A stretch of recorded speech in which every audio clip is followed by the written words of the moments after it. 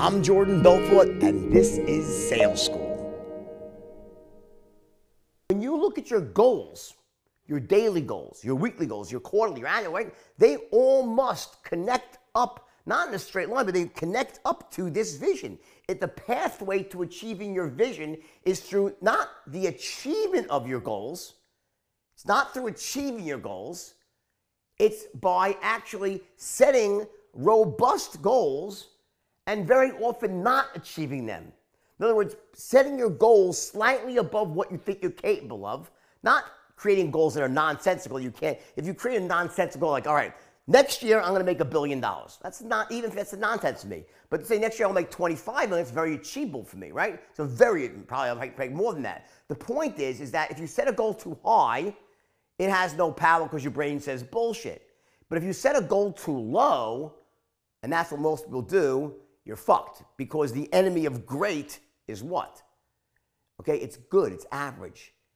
Average is the enemy of great. Because what happens is with most people is the impetus to change and grow and take action comes from pain. And if you're feeling good, there's no point in, well, I'm feeling okay, why should I change? So what happens with most people is they don't ever achieve their vision is because they have goals that are basically impotent, they're flawed, they're not robust enough, they don't cause a person to stretch themselves. And through these series of stretches, sometimes you hit a goal, most of the time you don't. But the part of goal setting that's so important is that part of this is like taking massive, I won't go all about, that's a whole different aspect, setting goals. But the point is, one part of setting goals is you take massive action and analyze your results. And you see what's working and what's not, and then you change your approach based on what's not working.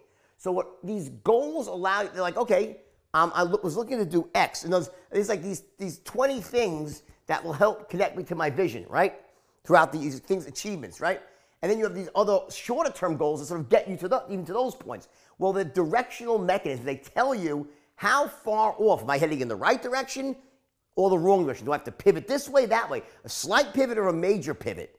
If you set your goals too low, guess what? You never pivot. You just go nowhere. You slowly end up settling into a life of mediocrity and averagism. That's what most people do. Versus setting these really robust goals, they stretch themselves, and sometimes they achieve them, and they feel good about that, but their emotional investments in their vision, most of the times they don't. But the intelligence they gather by not achieving in terms of what was not working, what was working, allows them to try again, to change their approach and do the same thing again. And slowly but surely through this process of achievement and non-achievement, but stretch, you end up getting on this fucking roll that takes you to your vision. That's the way this really works in the real world. Goals by themselves have no power. Your emotional investment is in your vision. Every human being, and this you've heard me say, every human being is thirsty for a vision. Seriously, every human being wants one. And so few people have one. So what do? Well, they'll end up gravitating towards someone else who has a vision, and they'll buy into someone else's vision to help them achieve it. That's what ends up happening in the real world. So the question I have for you is, what do you want to be? Do you want to be a chief or an Indian? The chief is the visionary. The Indian is the one that follows the vision.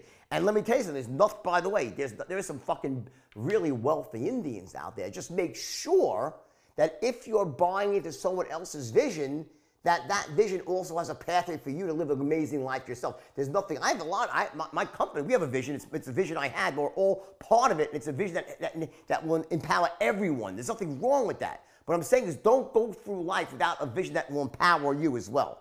Make sure at the end of the day, if you're working in a job, you're out there that if you put the time in, you're going to get the result. You get paid correctly. You have advancement. That's the key. And if you're an entrepreneur, it's pretty obvious what you do, okay? Love you all. Again, set your goals, but remember, stretch yourself.